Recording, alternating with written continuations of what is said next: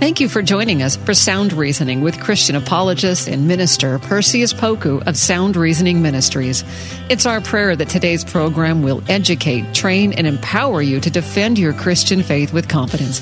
Perseus has his bachelor's in history and a master's degree in apologetics. We hope you enjoy this time of equipping so that you can answer questions to defend your Christian faith effectively.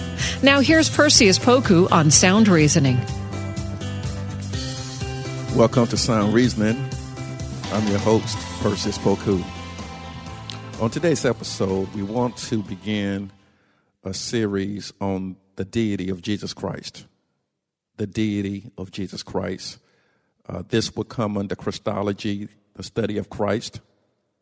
And in this series, we want to take a look at what the Bible says about the ontology of Jesus Christ, his beingness. As I've said before, we are human beings, but God is a divine being. And his beingness, what makes God God. And him being God is wholly other than us being human. So in a sense, God is totally different than we are. He doesn't sleep. He knows the number of hairs on our head. God is distinct, and the Bible makes that clear. So as it relates to Christ, we look at various verses that illuminates or sheds light on who Jesus is. And we know on a cursory level that he had human nature as well as a divine nature. We know on a cursory level that in terms of his humanness, that he's acquainted with all of our ways. The struggles that we go through, Jesus is acquainted with it. The temptations that we endure, Jesus is acquainted with it because of his humanness. Now, in terms of his divine nature, that doesn't subside just because he took on a human nature. So we want to discuss and try to unpack what the scripture actually say about Jesus. And for many of us, we think of Christ as the baby born in Bethlehem, meek and mild, and he is those things. That's the record. But when he comes back, he's coming back as judge.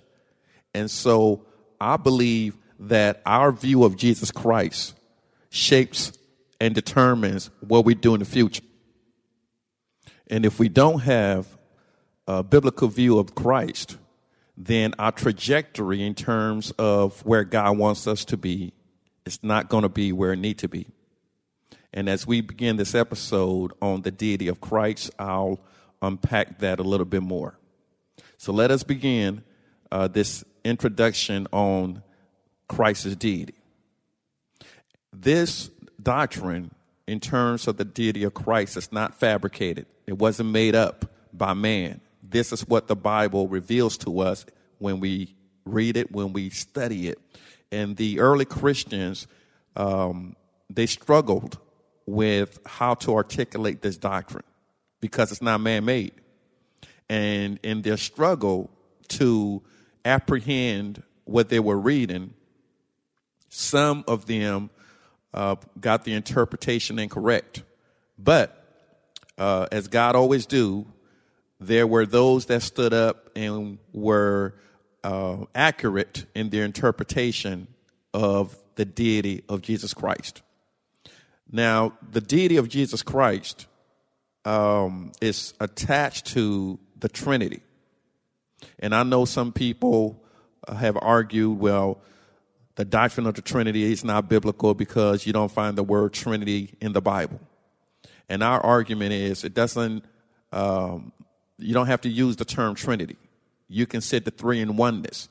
Regardless of which one you decide to use, the doctrine is still in the Bible.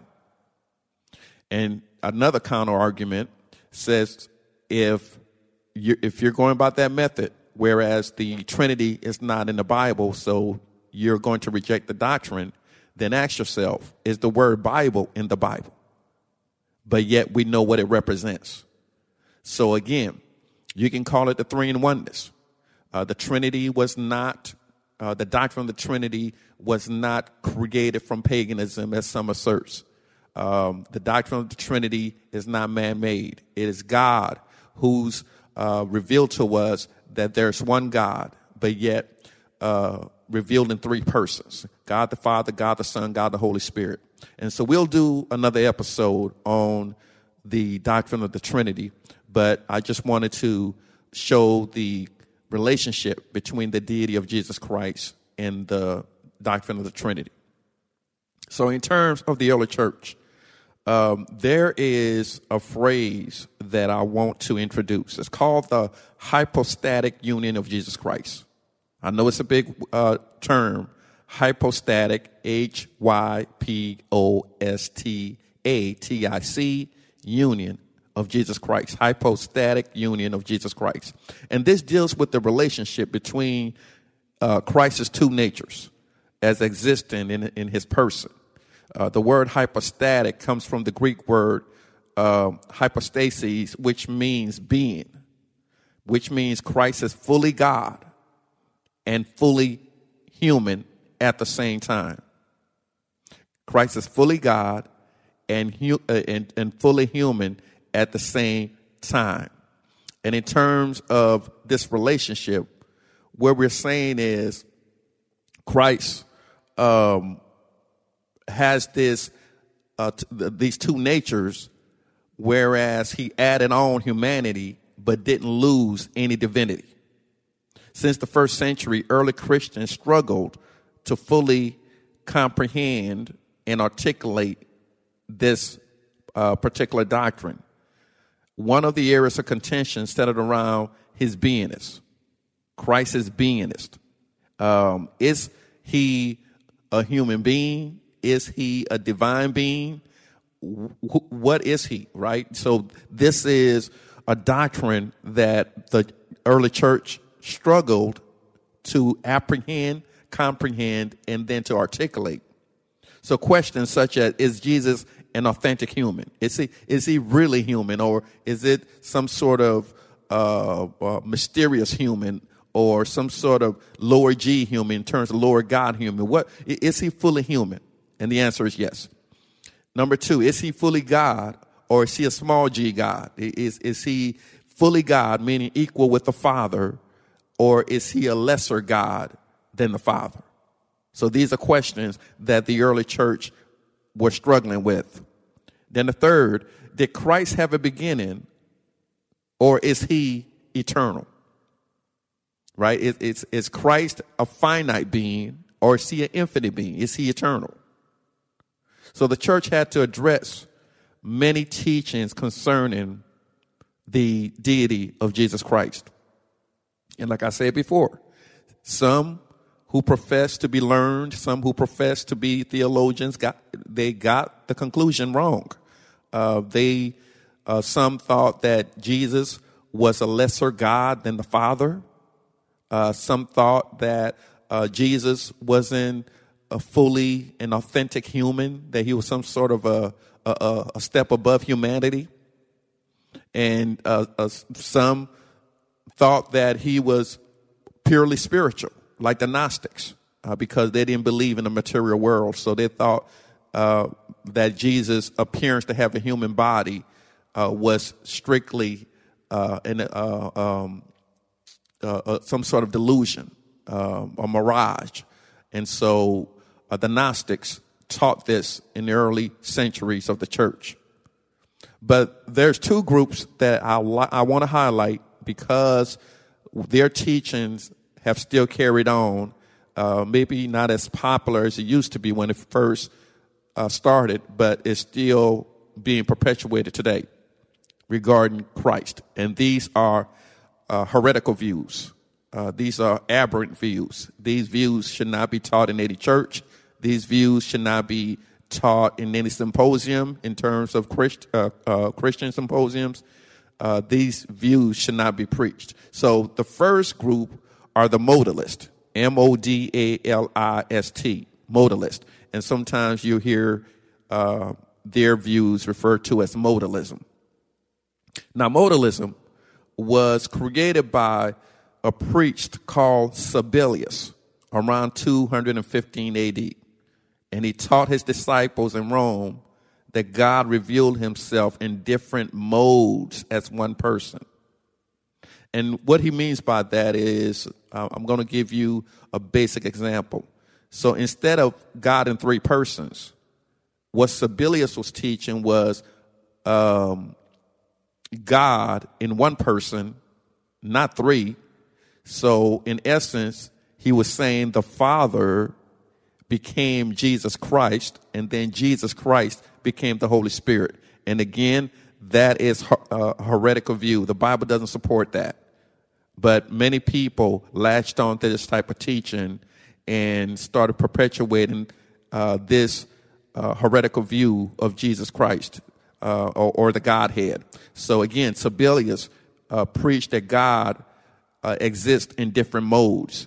So he was the Father, then he became the Son, then he became the Holy Spirit. And that's not a biblical view. I'm going to say it again. That's not a biblical view. So be very careful when you hear this type of teaching. Now, if you're familiar with the teachings of the Jehovah's Witnesses, their views in terms of their teachings are very similar in some ways to Sabellius' teachings. Now, the second group are called the Arianism, and their leader was Arius. And this existed in the 3rd century, around the 3rd century as well, more so in the 4th century. Arius was a priest from Cyrene who taught a view of Christ which was not consistent with classical Christianity. Now, he taught that Jesus was not fully divine because he had a beginning. He argued that Jesus was a lesser God because he was created by God at some point. This is what Arius was asserting. Arius, however, he misunderstood the phrase, the only begotten. And we see that phrase numerous times in the Bible. He interpreted that phrase as Jesus being born or brought into existence, that term only begotten, as exemplified in, let's say, John 3:16, for God so loved the world that he gave his only begotten Son, that whosoever believeth on him should not perish but have everlasting life. So that term only begotten threw Arius off, and he misinterpreted that as almost like a father having a son that's being born. So he believed that the Father created Jesus, and that's a heretical view. Jesus was not created by the Father. So Arius' example of John 3:16 or 1 John 4:9, misinterpretation of the term only begotten, is a heretical view. Okay? And then he also cited Colossians 1:15. And in Colossians 1:15, we have to take a look at the previous verses. Colossians chapter 1, verses 13 through 15. It says, for he rescued us from the dominion of darkness and brought us into the kingdom of the Son he loves, in whom we have redemption, the forgiveness of sins. The Son is the image of the invisible God, the firstborn of all creation. And so, again, he sees that term only begotten or firstborn, and he immediately assumes that it means Jesus had a beginning, or Jesus was born first, or God created Jesus first. But that's not what that term means, especially in Colossians 1:15. That word that's being used, firstborn, in Colossians 1:15 is the Greek word prototokos. And that word means first in rank, or Christ having the authority and rank over our creation. That's what that context is teaching us. Not that he was first created. If Paul wanted to say Jesus was first created, he would have used the word protokistos, which means first created. But he used the word prototokos, which means first in rank, first ruler, the authority. He has the authority as God over all of creation, because he, along with the Father, created everything.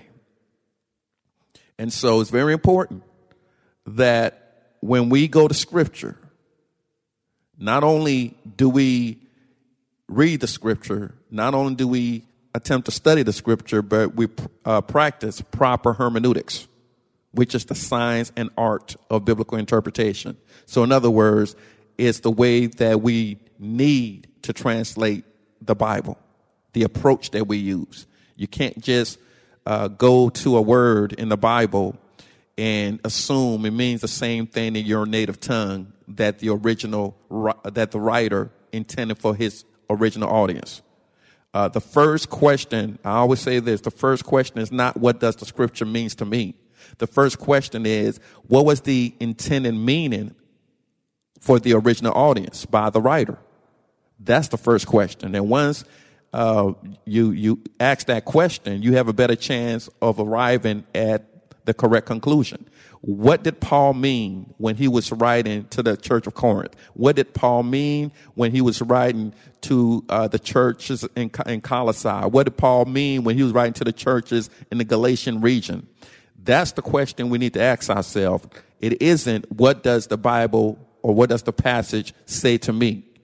No, the initial question should be, what is the intended meaning to that audience? And once you find out what the intended meaning is for that audience, then we have to ascertain the prescriptive meaning for us. Now, what is it? What's the principle from that message or those instructions? What's the overarching principle, the universal principle that we as modern Christians are to follow? That is a question that comes later. But the first question is not what it means to me. And this was some of the issues with some early priests and early theologians, is they asked the wrong question and the approach was incorrect. So as a result, they came away with the wrong conclusion. So we're talking about the deity of Jesus Christ. And what I want to do is I want to take a look at a passage in the Old Testament, Isaiah 9:6. For a child will be born to us, a son will be given to us, and the government will rest on his shoulders. And his name will be called Wonderful Counselor, Mighty God, Eternal Father, Prince of Peace. Mighty God. It's right there in Isaiah 9:6. It's talking about Jesus. His name, the government will rest on his shoulders, and his name will be called Wonderful Counselor, Mighty God, Eternal Father, Prince of Peace. And it's talking about Jesus. Jesus is not a lesser God than the Father. Jesus is equal to the Father. Jesus is the same ontology as the Father. And in the Scriptures, we find this clearly, that descriptions used of God that we normally associate with God the Father is also used of Christ. The same descriptions, the same characteristics used of God that we normally associate with God the Father is used also of Jesus. For example, Alpha and Omega, we find this description in Isaiah 41:4. Well, in Revelations 1:17 through 18, that's used of Jesus. Savior, God is Savior, or our Savior, Isaiah 43:3. Well, in Matthew 1:21, we see the same title or functionality used of Christ. He's King. That is used of God, Psalm 95:3. And then in the New Testament, Revelation 17:14, it is used of Jesus. Judge, Psalm 96:13. And then in 2 Timothy 4:1, it says Jesus is also judge. Light, Psalm 27:1, that's used of God. And then in John 9:5, that's used of Jesus. Redeemer, Isaiah 48:17. And in Ephesians 1:7, that's used of Jesus. Shepherd, Genesis 49:24 is used of God. And in Hebrews 13:20, that's used of Jesus. Creator, Isaiah 40:28. And then in the New Testament, Hebrews 1 through 3, and then 1 and 10, you'll see that it's used of Jesus as creator, forgiver of sins, Daniel 9 and 9. And then in Colossians 3:13, it's used of Jesus that he forgives sins. Now, only God can forgive sins.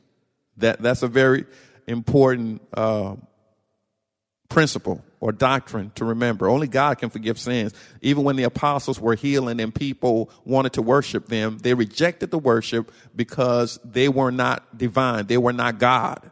But Jesus accepted worship. Jesus forgave sins, and only God can do that. Omnipresent. Proverbs 15 and 3.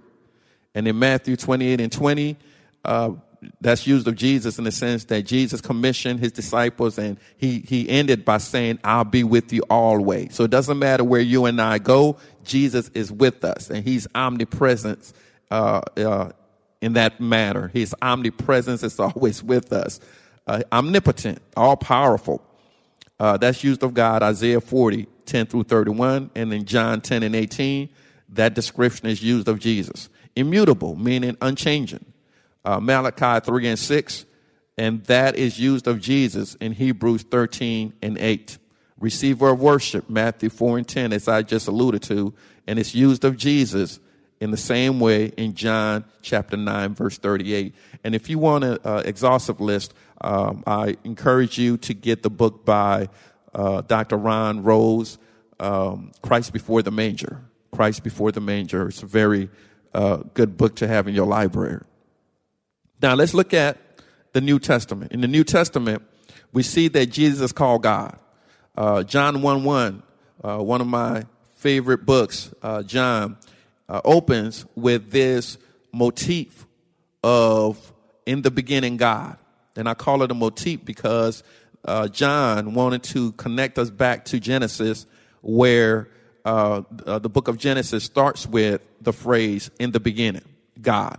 And so he uses the same illustration for his writing of this gospel. In the beginning was the Word, and the Word was with God, and the Word was God. In the beginning was the Logos, and the Logos was with Theos, and the Logos was Theos.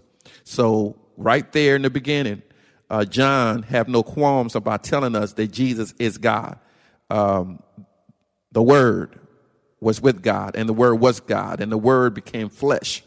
And he tells us, John points us to what his true meaning is. He's trying to illustrate to us that Jesus is just more than a baby born in Bethlehem. We have a Savior who's divine. So as a divine Savior, he answers our pleas. He hears us. He talks to us, and he can answer our prayers.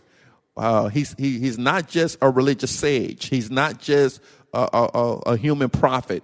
Jesus is more than that. Jesus is divine, and he's powerful. Because he is divine, he's the only one that could absolve us from our sins. He was the perfect sacrifice.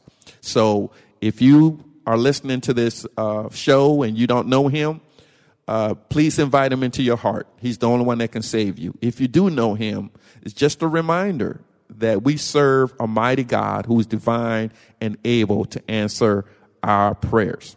Well, we'll continue with part 2 next week, but I want to encourage you to continue to do for the truth what so many people do for a lie. And remember, if you want to give, please go on our website. May the Lord bless you and keep you.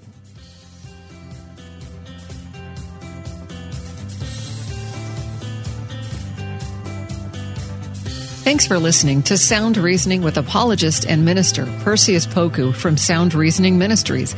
It's our prayer that today's lesson has equipped you to share and defend your Christian faith with boldness. Sound Reasoning Ministries offers training in apologetics, biblical studies, and systematic theology. Join in on discussions on Facebook at Sound Reasoning Ministries. For more information about the ministry, to send an email, ask a question, or support the ministry, visit online at srministries.org. That's srministries.org.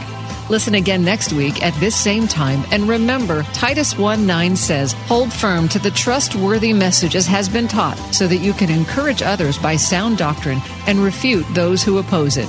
Sound Reasoning Ministries, srministries.org. Have you ever considered yourself a messenger? Whether it's mics like this, bookshelves around the world, stages to take, or art to make, or perhaps businesses to build, it's time we start testifying truth unashamedly, creatively, and in love. My name is Tamara Andrus, the host of the Messenger Movement podcast, which is designed to catalyze Christians to speak, write, build, and testify. If you're ready to turn your message into a movement and want to run with other messengers doing the thing at scale globally, search and follow the Messenger Movement podcast on your favorite podcast platform today or lifeaudio.com.